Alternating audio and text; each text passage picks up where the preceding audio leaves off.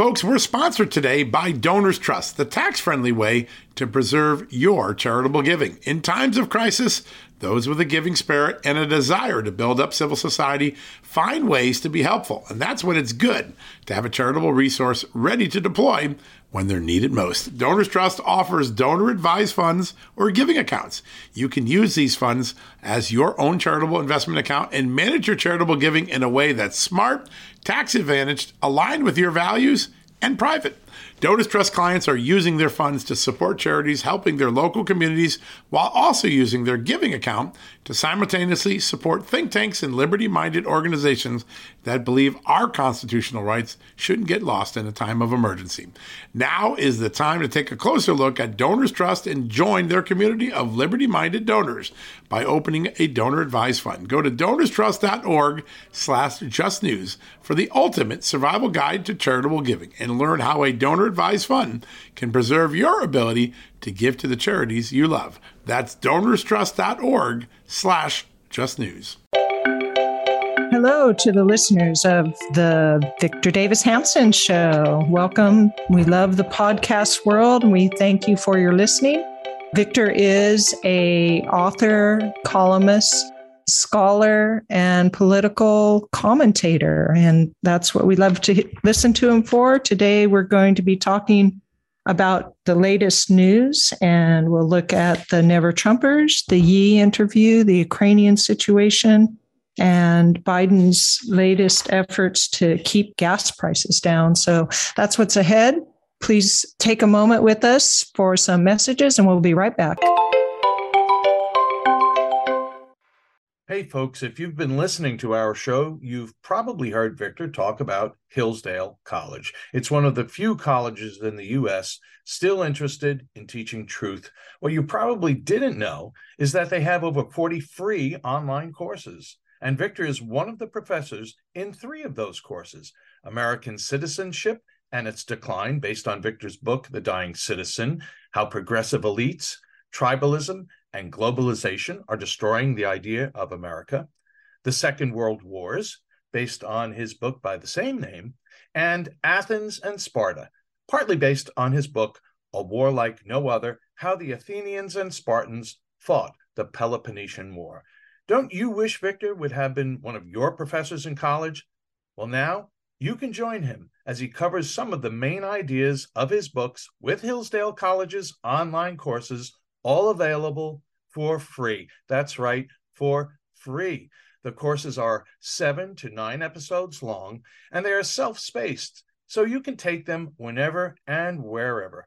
I think I'm going to start with American Citizenship and Its Decline, where Victor explores the history of citizenship in the West and the threats it faces today. Threats like the erosion of the middle class, the disappearance of our borders, the growth of an unaccountable deep state, and the rise of globalist organizations. Hey, start your free course with Victor Davis Hanson today. Go right now to hillsdale.edu/VDH to start. It's free and it's easy to get started. That's hillsdale.edu/VDH to start. hillsdale.edu/VDH. Can't pay the IRS? Haven't filed in a while? Receiving threatening letters?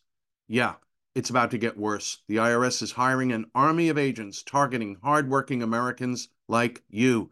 You need warriors on your side. You need Tax Network USA. Tax Network USA has brilliant strategies to solve your IRS problems quickly and in your favor. For instance, they've discovered a limited-time special offer that the IRS is willing to waive $1 billion in penalties. Find out if you qualify before it's too late. Never call the IRS alone. Let Tax Network USA attorneys handle it. They have preferred direct lines to the IRS. They know which agents to work with and which to avoid. They've resolved over $1 billion in tax debts and offer a best-in-class guarantee. Schedule your free consultation now. Call 1-800-245-6000. That's 1-800-245-6000, or visit tnusa.com/Victor. tnusa.com/Victor. Welcome back. I'd like to remind everybody that Victor is the Martin and Illie Anderson Senior Fellow in Military History and Classics at the Hoover Institution and the Wayne and Marcia Buskey Distinguished Fellow in History at Hillsdale College. Victor, how are you doing today? I'm doing very well. I've been traveling and trying to resume a new life. I'm 70% of my old self and on the road to crushing, strangling, and decapitating long COVID. Good. And I'm internally upbeat. How's that, Sammy? Yeah, I'm glad to hear that. And I know that we have some tough topics today, so I'm glad you're in a upbeat mood. I wanted to start today with, we just recently had a car bombing in Moscow, or the outskirts of Moscow, of Daria Dugina. And I was wondering your thoughts. Who did it and what's happening with this? Well, everybody in the United States rushed to say that the Russians did. I couldn't figure that out because Daria Dugina, is that her name? I think it was. Yes. Her father, Alexander Dugina, was some alt-right nationalist. And I mean, he was to the right of Putin. So it didn't make any sense as Putin has fewer and fewer supporters, but the diehard, right? Why would you try to blow? And maybe it was intended for him, right? That's what the speculation is. But then, so I thought it was the Ukrainians. And then I think when I was on the road Tuesday, I had to do a lot of speaking, but I did hear the news that the New York Times had reported that the Ukrainian government, the unidentified sources in the U.S. government had said that they knew the Ukrainians did it, which really raises a question. And I want to be very careful what I say to our loyal listeners, but I think that Vladimir Putin is an awful person. He's a thug, and I wish he were not the head of Russia.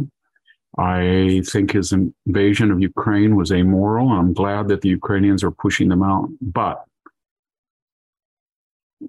Mr. Zelensky is not the arbiter of American policy. We have given him, we're getting close to $75 billion.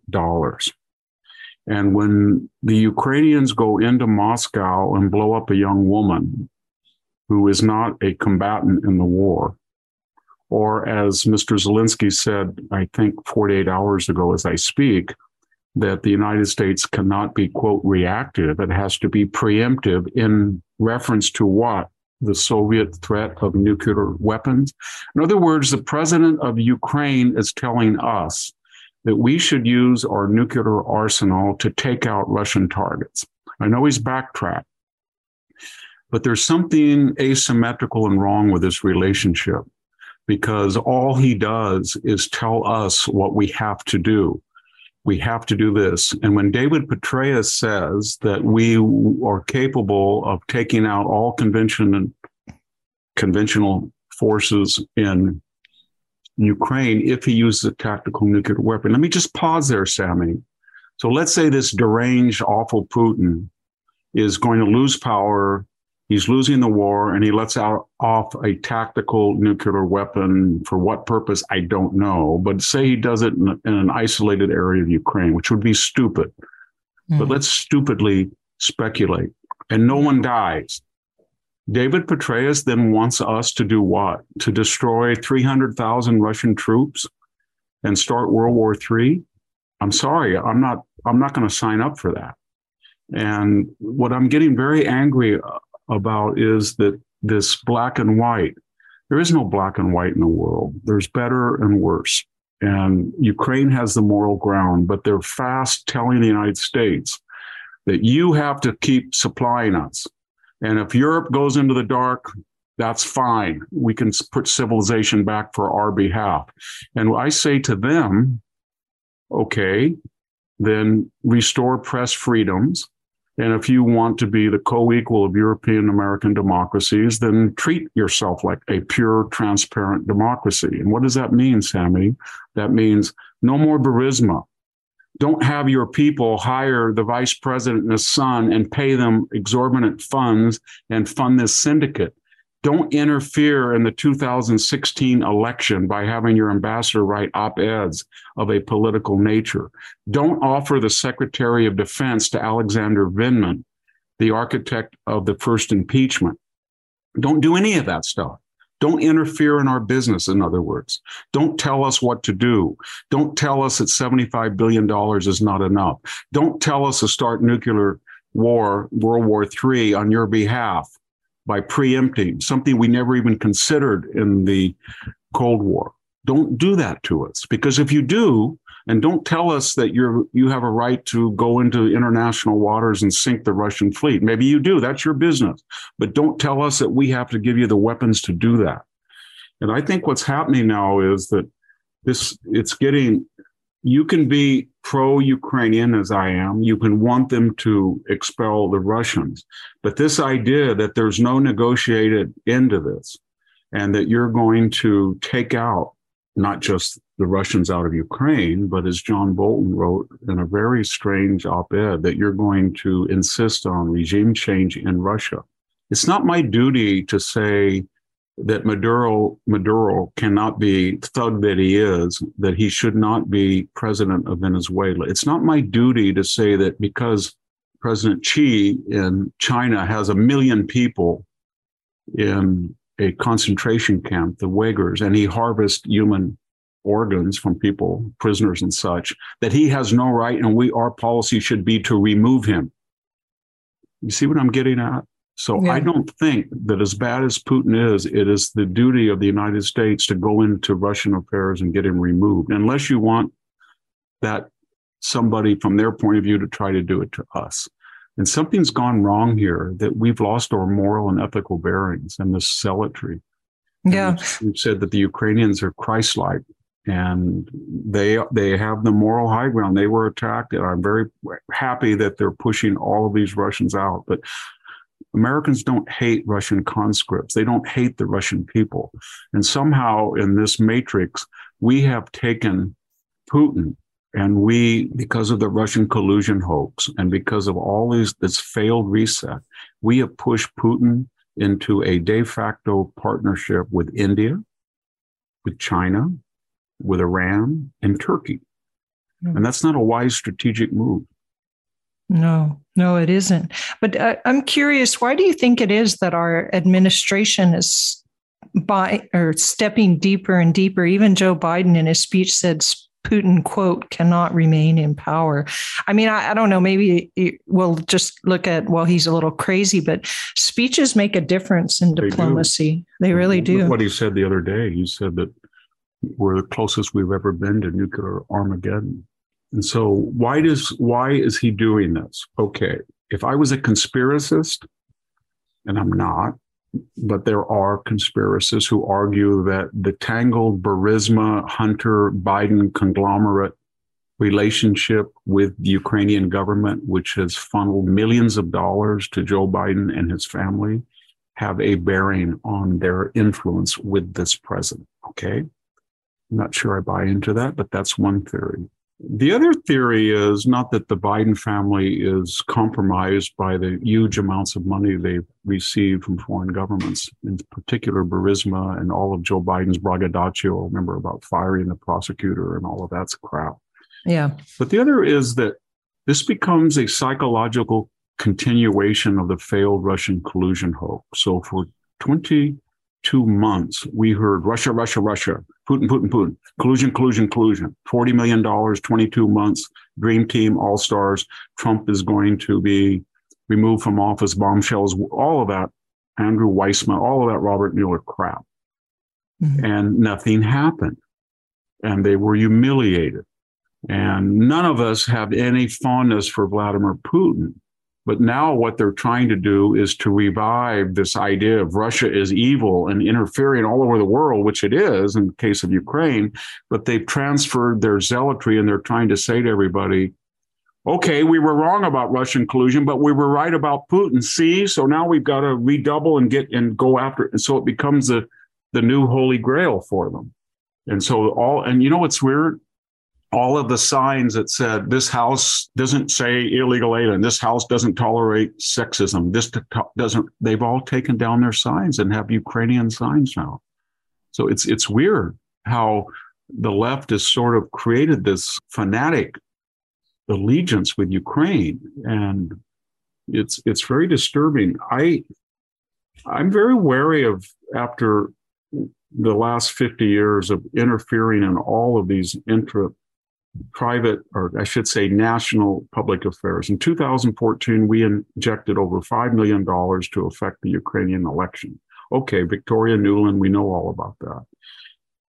When Bill Clinton was president, we know that a lot of his political operatives went to Israel to defeat Netanyahu and the Likud party. We know that. So the idea that we're interfering in these other governments and we're telling people, Ukraine is pure, all Russians are evil, we're going to interfere in the Russian political process such as it is, and we're going to get a coup, or we're going to remove Putin, and nothing's going to happen. And when he says nuclear weapon, he's just bluffing, and we've got to call him on.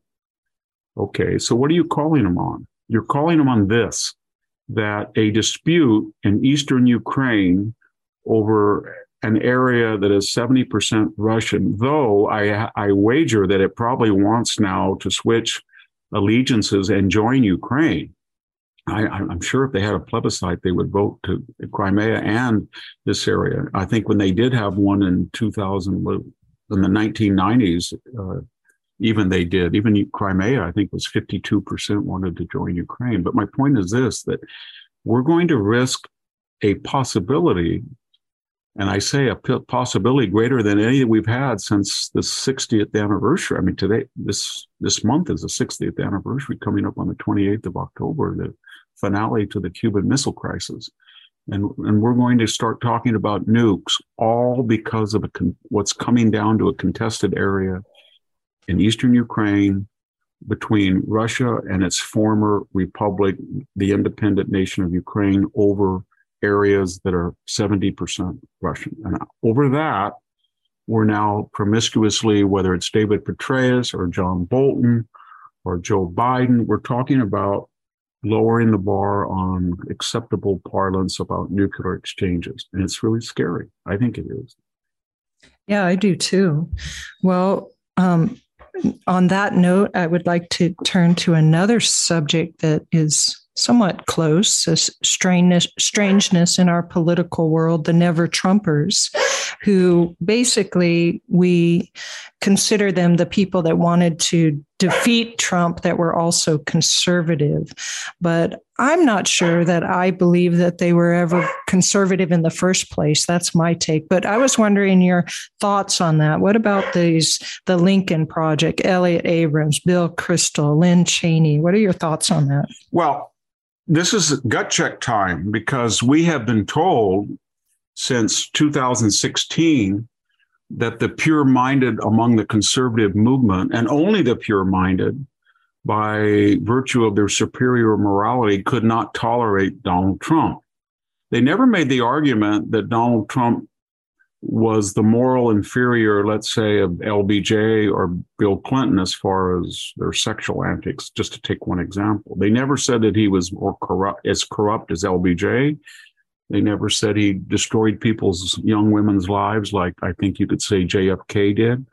I don't think they even made the argument that he had any more amoral background than recent presidents, but they said he was crude and crass, and that was true. And therefore, they could not vote for him. Okay. But they were still conservatives. So they went to the left. I'm talking to a lesser degree about the Dispatch, but especially about the Bulwark and Lincoln Project. And they got millions of dollars from Pierre Amador, the eBay person, and people like him. Okay. And then they said, we are the true conservatives. You people are apostates. You're Trumpers. And they were as nasty or nastier than the hard left. Okay. And now Trump's presidency is over. And guess what? They told us that Joe Biden would be a uniter. He is the most divisive president we've had in modern memory. No one has given a speech like that Phantom of the Opera ran. He does it almost every 3 weeks now. He goes back to that topless.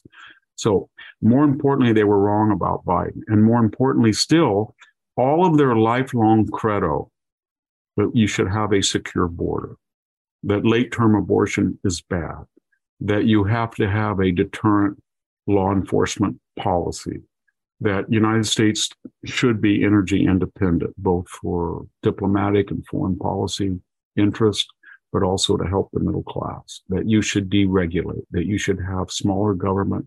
Okay, he is against every one of those items, Joe Biden and the people behind him. And yet we haven't heard a word from them.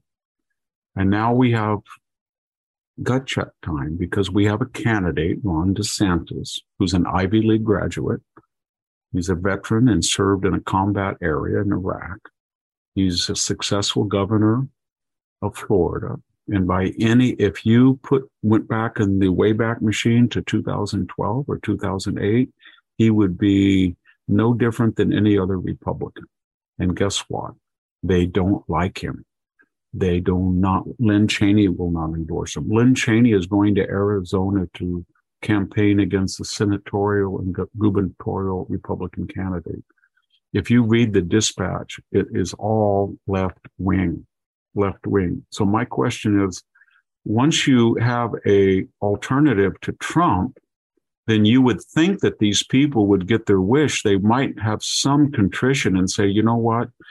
Because of our hatred of Donald Trump, I'm speaking of a David Frum or George Will, because of my hatred of Trump, I was willing to vote for Biden or empower Biden by not voting. But now that there's an alternative, I'm not saying I'm for that or against that, but there seems to be, if you look at commercials and fundraising on the part of DeSantis or Pompeo, don't you think they would come out and say, well, I'm for DeSantis because that's my conservative fides have been restored. But if they don't think that and they think he's too, connected with Donald Trump, there's other candidates to pick from, isn't there? They can say, you know what?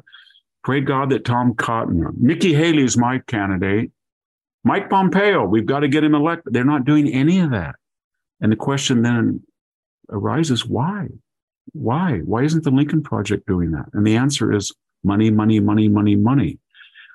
Because of their fanaticism and their extremism, they burned all their bridges with the conservative movement. And they feel that their only lifeline are these financial streams, these infusions of cash from leftists who see them for a while longer as useful idiots.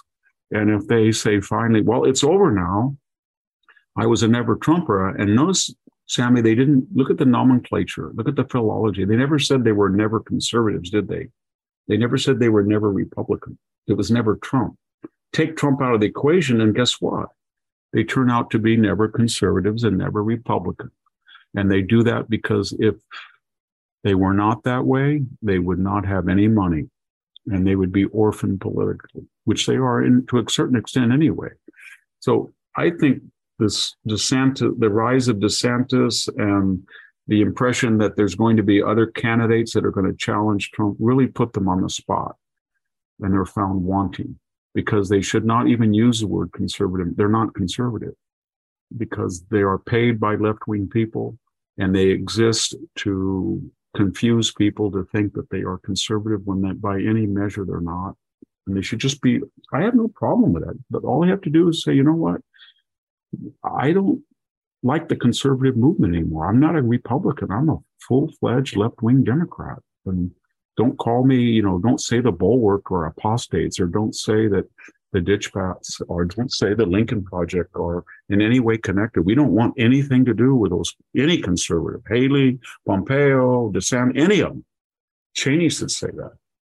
She should say that. And I think it's a lot. John Bolton should say that.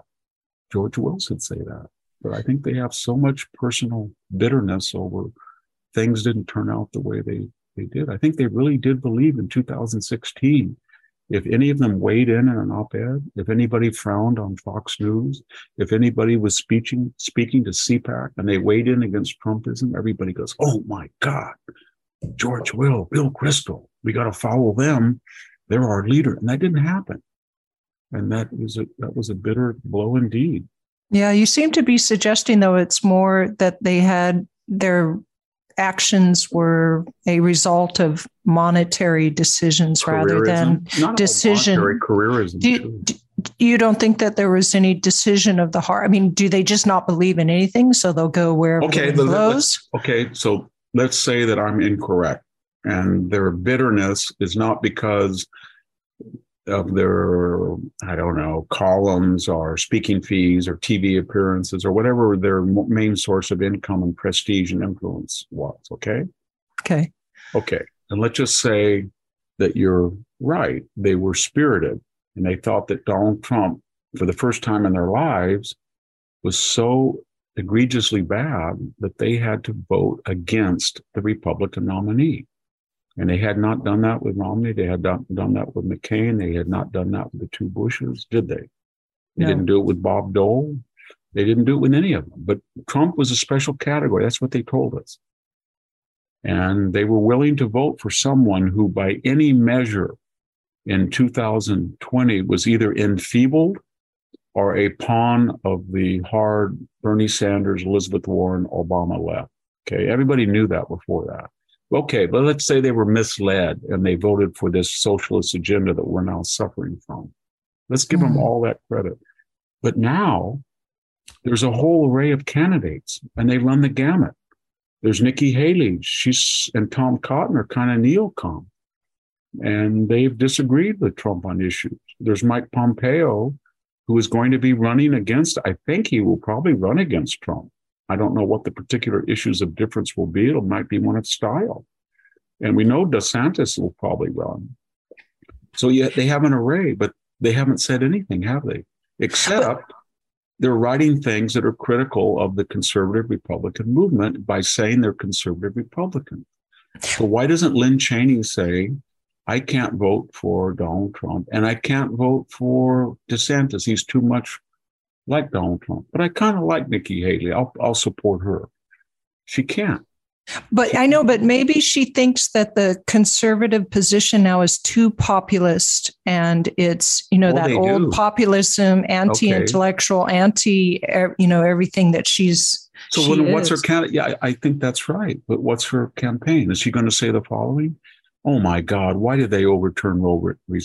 I've changed. I'm for, I'm pro-choice. I'm for abortion. I haven't heard that yet. Yeah, that's she said, true. wow, I don't believe in physical conservatism anymore. I think Joe Biden's Build Back Better and Inflation Reduction Act, that was really good. Or she can say, I've had a change of mind. I think open borders are much fairer to people. So let's keep the border open. And you know what? I don't like the oil companies. I don't like fossil fuels. I'm a radical climate change. I believe that we need to transition. So I don't have any objection to draining the strategic petroleum reserve.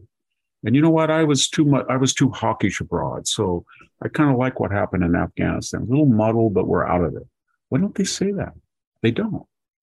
They don't say that at all. You're right. On the issues, they can. I mean, if some abstract idea, I would admire them populist, if they said, I am now a Democrat and I'm a leftist and I've had a change of heart, and all the issues that I thought I had tried to persuade people. I mean, remember, these were not passive personalities. These were activists. They were going around the country making money and trying to influence people to switch or adhere to or adopt a conservative position. They weren't your run-of-the-middle Republican. They weren't your apolitical conservative. These were activists, zealots. And so for them not to continue any conservative advocacy or Republican advocacy and just to lick their wounds is very strange, because it opens a lot of questions. Were they ever conservative? Were they just opportunists? And if they've been disappointed in the Republican Party that nominated Donald Trump, what happens if they don't nominate him? Will they come back? No. Are they disappointed in Joe Biden? Have they been critical of Joe Biden? Have they been? No. Has any of them come out and said, there's some really good Republican Congress people and senators? I want them. No. George Will came out and said he wanted the Republicans, and if you remember, in 2018 to take the House. He wanted them to lose the presidency. Yeah. So I think it's over now. There is no such word as never Trump. It's never Republican or never conservative. And as every zealot, as we know from the history of zealotry, the zealot is far more, when he adopts his new creed, he's far more enthusiastic than the old adherent of that creed. So they're going to adopt this new, I guess you'd call it left-wing dogwood, with more energy and advocacy than any of the mainstream Democrats. And they're doing that. Just look at the pages of the Bulwark. They're vicious. I've been attacked there with a long book review. It was just, they called me an anti-Semite. Yeah. And so these people I don't think they have any moral compass or ethical compass. I think it's gauged by careerism. I really do. Otherwise, they would come out and explain what they're doing. Yeah, say exactly. That there's not one candidate in the entire field. There's not one senator. There's not one representative that I will vote for, because their issues are not mine anymore. And we're not going to be called never Trumpers anymore, because Trump may be irrelevant in the next electoral cycle. So we now have a new name. It's called Never Republican. Yeah, I think that's probably pretty much ties everything up, Victor. You're right about those so-called never Trumpers. Let's go ahead and take a break and come right back to talk a little bit about gas prices and the Biden administration effort, and maybe the Ye interview with Tucker Carlson. We'll be right back. Have you heard of cancer-fighting foods? The American Cancer Society discovered diets rich in fruits and veggies may actually lower your risk of cancer. Hopefully you hear this and run to the store for 5 servings of fruits and vegetables every day. If not, you should consider adding Field of Greens to your daily health regimen. Each fruit and veggie in Field of Greens was doctor selected for studied health benefits. There's a heart health group, lungs, kidneys, and metabolism groups, even healthy weight.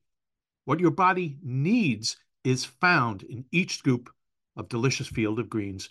Will Field of Greens prevent, treat, or cure cancer? No, but it's so powerful, it promises at your next checkup, your doctor will notice your improved health or your money back. I got you 15% off and free rush shipping. Visit fieldofgreens.com and use the promo code VICTOR, VICTOR, for your discount. That's promo code VICTOR at fieldofgreens.com, fieldofgreens.com. Warmer, sunnier days are calling. Fuel up for them with Factor's no prep, no mess meals. Meet your wellness goals in time for summer thanks to the menu of chef-crafted meals with options like Calorie Smart, Protein Plus, and Keto. Factor's fresh, never frozen meals are dietitian approved and ready to eat in just 2 minutes. So no matter how busy you are, you'll always have time to enjoy nutritious, great tasting meals. Make today the day you kickstart a new healthy routine. What are you waiting for? For our listeners, Factor is giving you 50% off your first box plus 20% off your next month when you use the promo code VICTOR50 at factormeals.com/Victor50. Choose from 6 menu preferences to help you manage calories, maximize protein intake, avoid meat, or simply eat well balanced. With 35 different meals and more than 60 add-ons to choose from every week, you'll always have new flavors to explore. Remember, to get 50% off your first box plus 20% off your next month, head to factormeals.com/Victor50, that's VICTOR50, and use the code Victor50. That's code Victor50 at factormeals.com/Victor50 to get 50% off your first box plus 20% off your next month while your subscription is active. We're back, and I would like to remind everybody that you can find Victor's written work at victorhansen.com. The site is called The Blade of Perseus, and you can subscribe for VDH Ultra material, which is what subscribers get, but we also have things on what Victor writes on the website and his podcasts, which are, of course, free. But please come join us and subscribe. The VDH Ultra material is absolutely excellent analysis of all sorts of things, a lot of what we talk about here, but in written form. And so please come subscribe, $5 a month or $50 a year. And Victor, I was wanting to talk to you about this gas price. So it seems to be the top of Biden administration agenda to get that gas price down by the elections. And yet it seems to be creeping a little, despite the efforts with the Saudis and maybe offering some relief on sanctions to Venezuela in exchange for some favors. So our good friend, Mr. Maduro, the communist that we're now begging to pump more oil. God, it's just crazy. What are your thoughts? It's just crazy. But it's very strange because Joe Biden came in and the first thing he did was cancel the Keystone XL pipeline. And then he went to the Arctic Wildlife National Refuge and he canceled all leases within there. And then he started taking entire areas of oil and gas rich Utah out of bounds. And then he started hectoring lending agencies, pension funds, hedge funds, not to loan to the fossil fuel industry. And then he ensured that he would be famous for being the president who has issued the least number of federal new leases for gas and oil. And he got his wish. He, as a point of, right when demand was peaking after the COVID, he cut our production by about 2 million barrels, but that's not even a good barometer. We were scheduled to increase 2 million barrels. So it was probably a 3 to 4 million barrel difference. So he got what he wanted, Sammy. I mean, I filled up Monday in my diesel pickup and it was 29 gallons and it was about $205. It was over $7 a gallon for diesel fuel. Gasoline, I just went by on the way home yesterday. It was $6.60 a gallon in California at the cheapest place I saw. So but this is what I'm confused about. Why doesn't Biden say, well, we won, we did it. Stephen Chu just talked about it during the Obama years. We did it. We've almost got gas up to European levels. We're reducing consumption. And in fact, we are. Gasoline use is down about 10%. Why? Because nobody can afford a $150 fill up. So they got their wish. Why don't they brag about it? There's less fossil fuels. There's less carbon imprint. And they could apply that theory to the border. Hey, you guys, guess what? We got what we always wanted. We opened that border wide open. We got 3 million people who came across illegally, no audit, no vaccination, no COVID test, no audit at all. We're going to get another million. Or why didn't they say, you know what? Crime was always a discriminatory topic, that people who committed crimes were victims of social pathologies or wider trends. It wasn't their fault. And guess what? We have now institutionalized the Soros model in our big cities. And if you commit a crime, you're not going to be arrested. If you're rarely arrested, you're not going to be indicted. If you're indicted, you're not going to be convicted. If you're convicted, you're not going to be incarcerated. Incarcerated, you're not going to serve time. Why don't they brag about that? That's what I don't understand. We could apply that to everything they've done, inflation, everything. So I'll tell you why they don't, because everybody's watching it with their own eyes, and we all already know that, and they don't want to take the blame for it. So what you're saying is, you're saying two things. One, yes. They know that everything they've done, people detest, and they're ideologues, they're Leninists, they're Jacobins. They're trying to force down the throats of a population an ideology that's rigid. It will not change. It will not alter. It will not forgive. It's just going to be forced down our throat, even though A, they know it doesn't work, and B, they know people don't like it. And C, they want to retain power. And the only way they can retain power is to keep quiet about the injury they did people and change the topic to the Trump raid, the January 6th committee, the Phantom of the Opera speech, Roe versus Wade, anything but these issues that they don't take credit for. And they got what they wanted. And then notice another thing. I think this is really important, that Joe Biden is kind of a gift to us, because rarely in recent memory have we had a true socialist administration. I'm not saying that he's a socialist. He doesn't know where he is or what he's saying, but the Obamas, Bernie Sanders, Elizabeth Warren, they all are running this country right now, and they are socialists, and their agenda is socialist. And we haven't seen that before. And they have the power of the presidency, they have the power of the Senate, and they have the power of the House.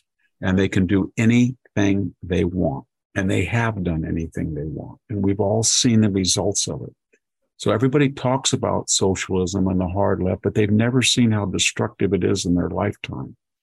And so now we see it. And guess what?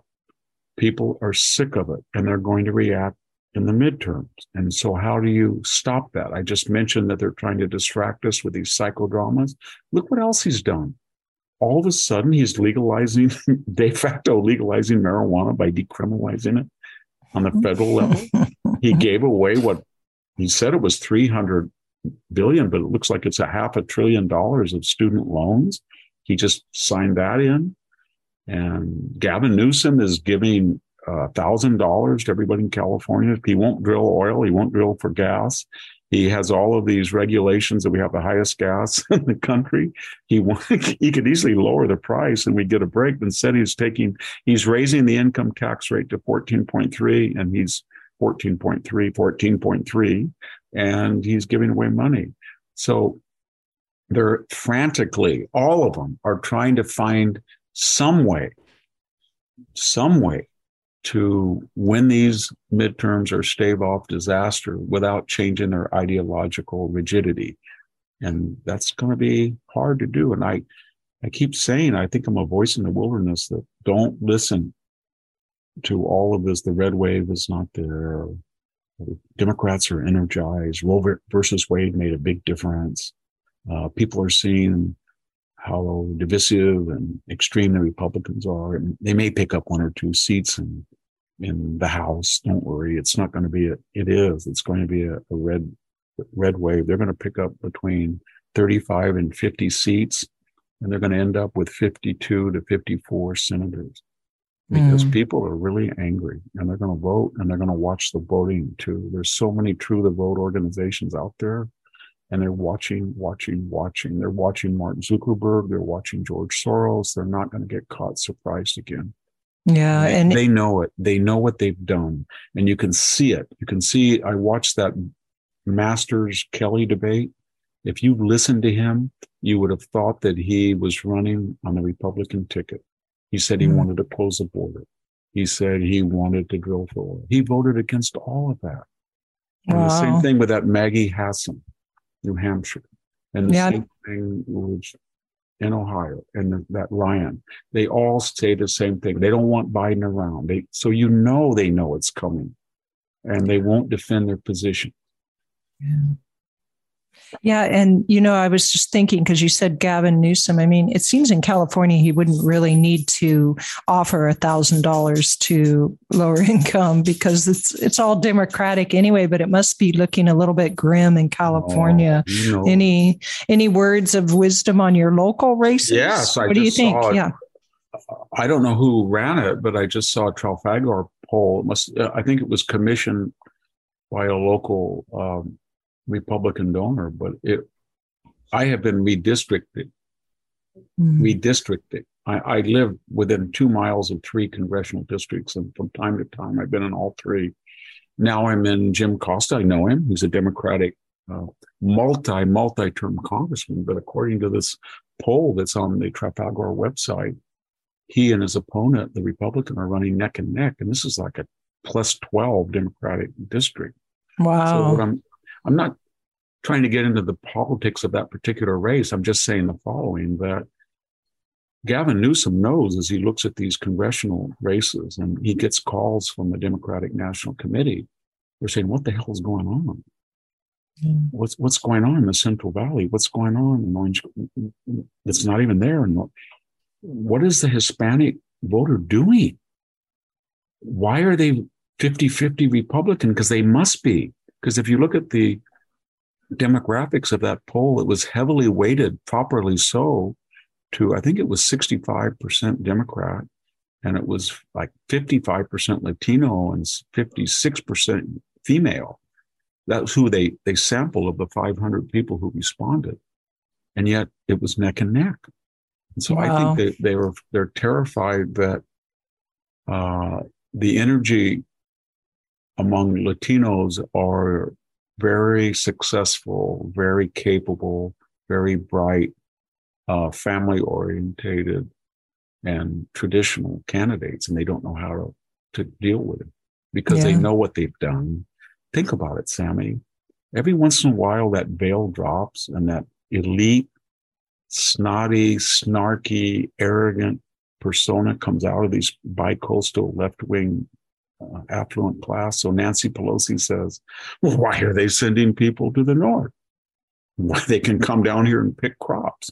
Couldn't she say, well, maybe we'll get some computer program? No, they're all the same. They're all going to pick our crops.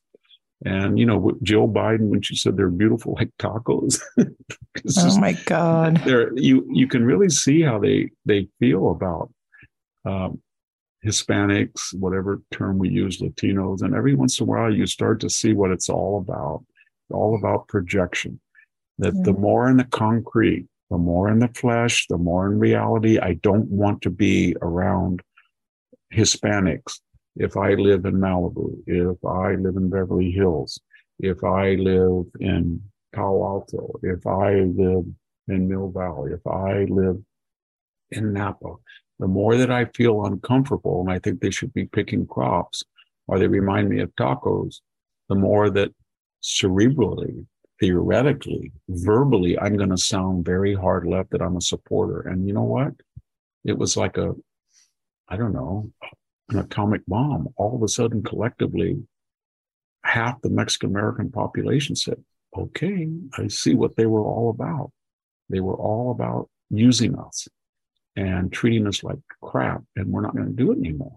We're going to vote as individuals, not collective. And I think you're going to see things that in this cycle, but especially in 2 years, we've never seen before. Yeah. Well, I hope so. And I hope it goes in the direction of more sane government. That's for sure. Well, Victor, let's guarantee that. Okay. Well, let's take a break on that moment, and then we'll come back and talk a little bit about Ye, formerly known as Kanye West, his interview with Tucker Carlson. We'll be right back. At Just the News, we break the stories others in the media ignore or are too afraid to tell. We did it on Russia collusion, Hunter Biden, and the security and intelligence failures that preceded January 6th. Our stories have real impact and reach because we stick to the facts. I'm John Solomon. You can help me expand our honest, unvarnished, and unbiased reporting by becoming a premium member at Just the News. You'll get an ad-free experience and exclusive member-only access to events, and you'll be helping us dig up more truth. Join today at justthenews.com/subscribe. What makes a life a good one? Is it the adventure you have? Or the friends you find along the way? Maybe it's pursuing your passion while striving to protect, defend, and save what you believe in every single day. So what makes a life a good one? In the Coast Guard, we think it's all of the above and more. But you'll have to find out for yourself. Visit gocoastguard.com to learn more.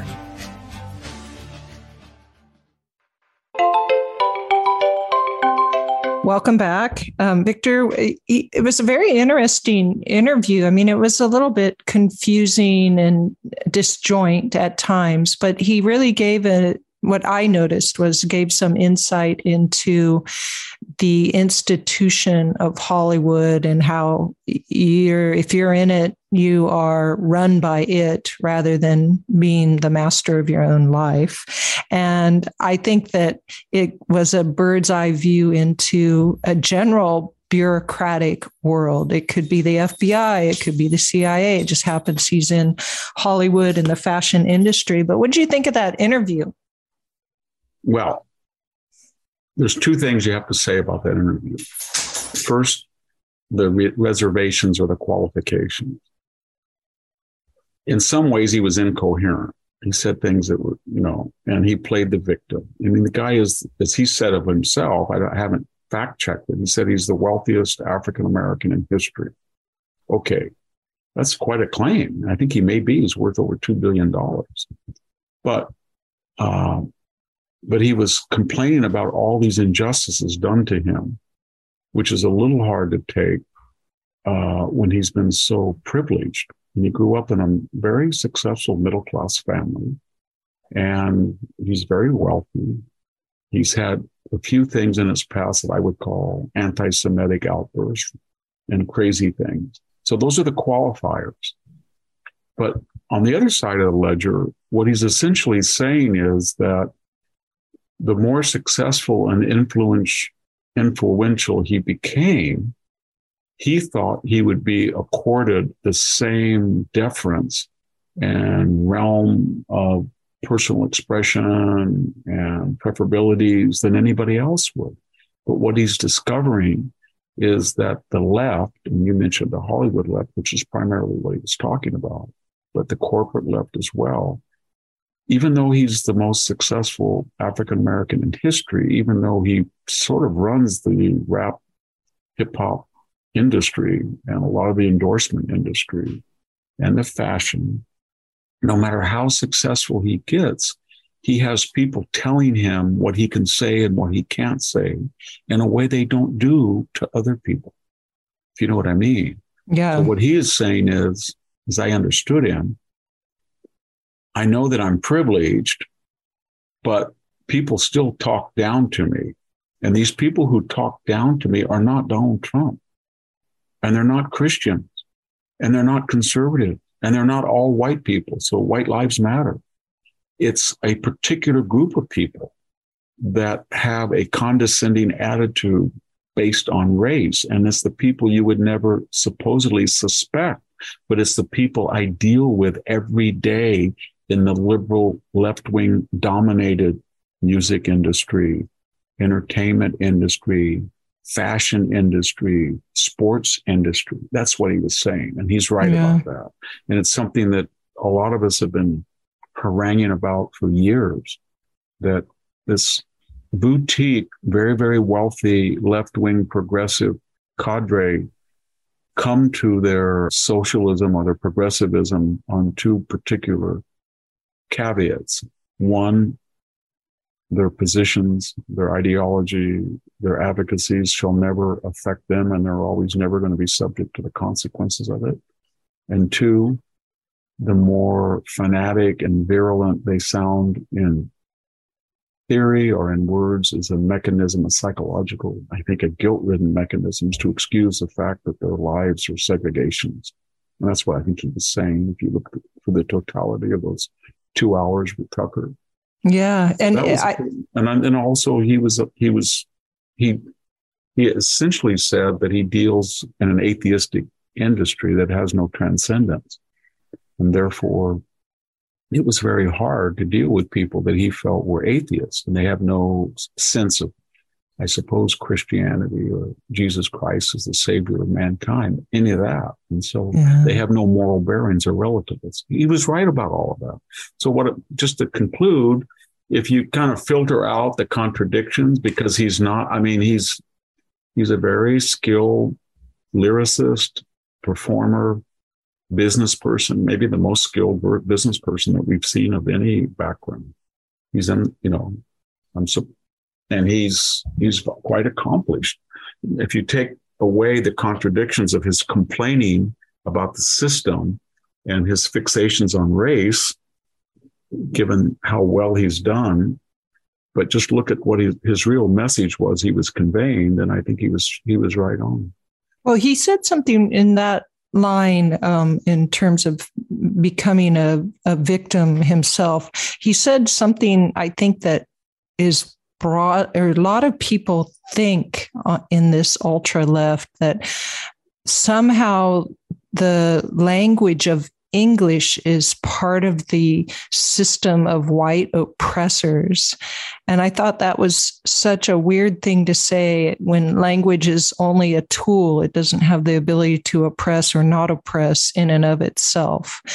And I think you hear that's part of the idea of a systematic racism, right? That everything that makes up the system is somehow an oppressive force. And he used language as that. And I thought that's what they think, right? These people that run around saying. All I would say to that is, I would say, well, Ye, the new name, is that it? Ye? Yeah, Ye, I think it's Ye. I think. Ye. Yeah, I would say, you're right. I wish someday it would be possible in a systematically racist society for an African-American man to make $2 billion and have 2 hours on the top-rated cable show in the country. Maybe, just maybe, we'll come to the point where you can have an African-American president. And just maybe, you'll come to the point where African-Americans' aggregate wealth is much greater than any nation in Africa. And maybe, just maybe, we'll come to the point where we will have one of the wealthiest women in the United States will be African-American. Maybe that could happen someday. But of course, it's already happened. And I don't know. The thing that is the obstacle to racial ecumenicalism right now, let's face it, let's talk about it. There's one issue that no one talks about, and that's that about 4% of the population commit 50 to 55%, depending on the violent crime, of all violent crime. And no one talks about it. So what happens is this: every day, a Hispanic American, an Asian American, an inner city African American, a white American opens up his or her computer. There's a news, there's TV stories, and it's a father coming to his daughter's college and he's murdered. Or it's an Asian woman who's kicked to death. And all of these incidents have a disproportionate number of young Black offenders. And it is driving Chicago into ruin, the nightly carnage that goes on. And we're getting to the point where no one will talk about it. I work at a university where the Carey Act says that every single crime on campus has to be A, reported, and B, with as much information about the suspect for the protection of a larger community as possible. And that was pretty closely adhered to prior to 2020, May. And now I'm actually associated with 2 universities. And now when I get Carey Act mandatory notices, they don't have any description of the suspect. So we don't talk about it, but we all know it. And so let's talk about it. Is it because of systemic racism? Maybe it is. Maybe it's because of the poor educational system. Maybe it's because of that the 60s idea that you just do your own thing among wealthy white upper middle class people, and drop in, drop out, whatever that was, that carefree attitude of sexual promiscuity and don't get married, all that, whatever it is, filtered down to other communities and was much more destructive because they had no margin of error. Or maybe, as Tom Sowell said, that it was partly because of the destructive, dueling, hyper macho redneck culture of the South, in which African Americans grew out of and adopted the worst characteristics, in some cases, of white majority Southerners. Who knows? There's all different theories, but let's talk about them, because until that ends, and by that I mean when African Americans commit 12% of all violent crime, then I think that's the stumbling block. I really do, because the most liberal people I know, they're very worried about their neighborhoods. They don't go downtown. they navigate in ways they don't talk about. And then they sound more and more left-wing to compensate for the fact that they're terrified. You know what I'm saying? Yeah, I do. And so, yeah. and then you don't hear zilch from Al Sharpton or Ta-Nehisi Coates. But I can tell you that LeBron or the Obama, there's a reason why Obamas live in Martha's Vineyard. There's a reason why they have a home in Hawaii. There's a reason why they have a mansion in Kalorama and they don't go back to their home. Very nice home, a very expansive, beautiful home in Chicago, but they don't want to live in Chicago. They might want to have their library there and visit from now. They don't want to live in Chicago. So why would somebody who said Trayvon's is a son I never had, or that the Cambridge police, we all know, are racist, all that stuff he did, remember that? Yeah. Why would then, upon retirement, he not serve as a model for what he says is his community? And see, here we get into a real paradox, because as soon as I say that, the wealthy African-American elite says, well, why are you putting an onus on me? You don't put on other people. And I say, I don't. You do. You talk of people in collective. Obama talked about white people all the time. Michelle couldn't finish a sentence without riffing on white people. And then black people, there's black folks and white people. Okay, so once you go down that road of not looking at people as individuals, then you're a prisoner of your own propositions and your own ideologies. And so if that's true, then why would you want to live by these white oppressors? Why would you want to live in Martha's all-white area? Why would you want to live in an all-white section of Washington, D.C. that's a African-American majority town? I don't understand it. No. And I think I know the answer, because they're crime-free and safe. And they would say, well, that's because of systemic. Well, whatever the reason is, change it then. But why does Oprah live in in Montecito? Why did Meghan Markle move to Montecito? Why did the BLM member abscond with all the money and skim it off the top? Not off the top, middle and bottom of BLM. And then what do? They move to the most exclusive white areas there were. And then do that and then say don't dare talk about black crime. Yeah. And the only answer that I can think of is that the elite use the fact of black crime as some kind of lever over society and say that this crime is out of control and it's starting to get into the suburbs and we need more social programs, more diversity jars, more social welfare programs, more jobs, more, this is this thing.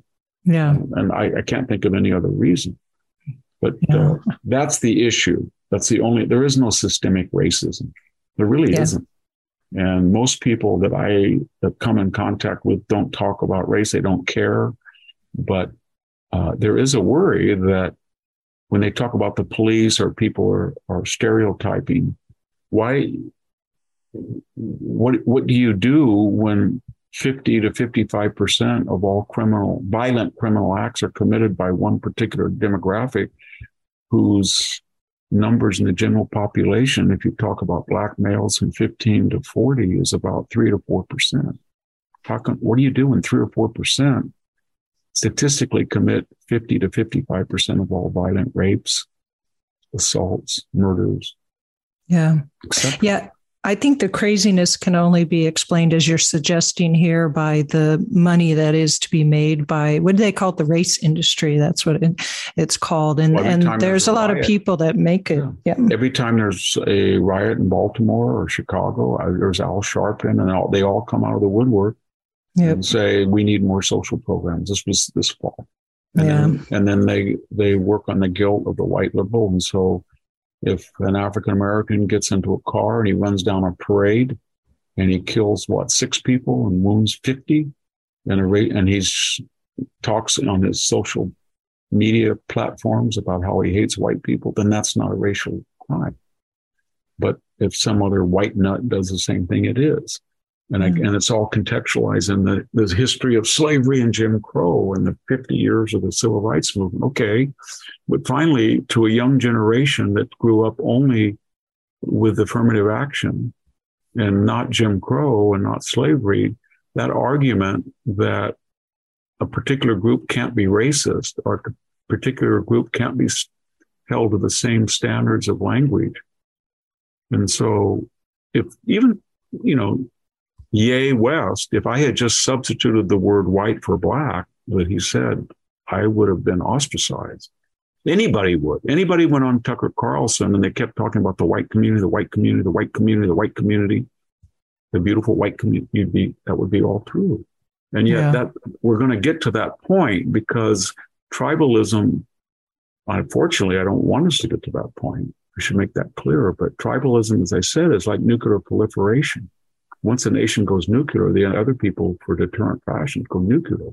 So if you have a population and you keep saying, like Joy Reid, we want this particular demographic to shrink, and these are Karens, and these are awful people, and these are awful people, and we're in the La Raza group, and we're in Asian American Collective, and we're in African BLM, and you get angry when somebody has a T-shirt that says "White Lives Matter" or "All Lives Matter." Well, finally, you're going to see people who just, maybe not publicly because it's taboo, but they're going to start saying, I have an identity as well as just being an American. Everybody else has an identity that they find protective. So my identity will be white. And I don't have any, you think that I have any commonality with Mark Zuckerberg or Bill Gates? I have nothing in common with them. Why, I'm much rather live among Mexican American people in my hometown than live in a neighborhood of Bill Gates. Yeah. But that's what we're getting to, that reductionism, racial reductionism. I blame the wealthy white liberal because they're the ones that engineer this stuff. And who am I talking about, Sammy? I'm talking about the university presidents and deans and czars and provosts. I'm talking about the media conglomerates, talking about the corporate CEO. I'm talking about the foundation head at the Ford Foundation, the Rockefeller Foundation. I'm talking about the owners of sports teams, coaches, etc. Yeah, that's it. You're right about that. So I hope there comes a correction at some point. I think that the race industry is losing face, though, given everything we've learned about BLM and such. So maybe we're headed in the right direction. It's too asymmetrical. It's too hypocritical. Anytime a proposition is hypocritical and patently so, too asymmetrical and can't be applied to anybody on both sides, it's doomed. All right. It is doomed. This whole racial chauvinism. Yeah. Okay. On that note, Victor, we're out of time here today. Thank you so much for all of your wisdom and just all the interesting talk about the war in Ukraine, the Never Trumpers, and the interview. Thanks so much. Thank you. And thank everybody for listening. Yeah. Thanks to our listeners. This is Sammy Wink and Victor Davis Hanson, and we're signing off.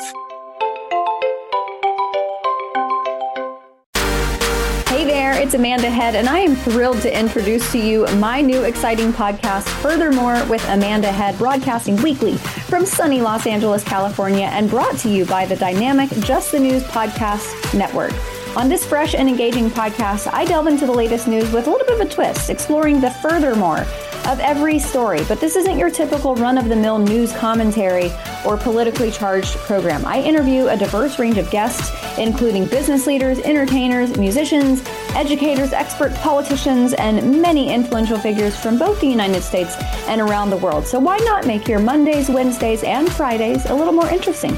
Tune in on your preferred podcast platform and discover Furthermore with Amanda Head on Apple Podcasts, Spotify, or wherever you listen to your favorite shows. And don't forget to hit that follow or subscribe button and be sure to download the latest episodes. I can't wait to have you join me on this exciting journey.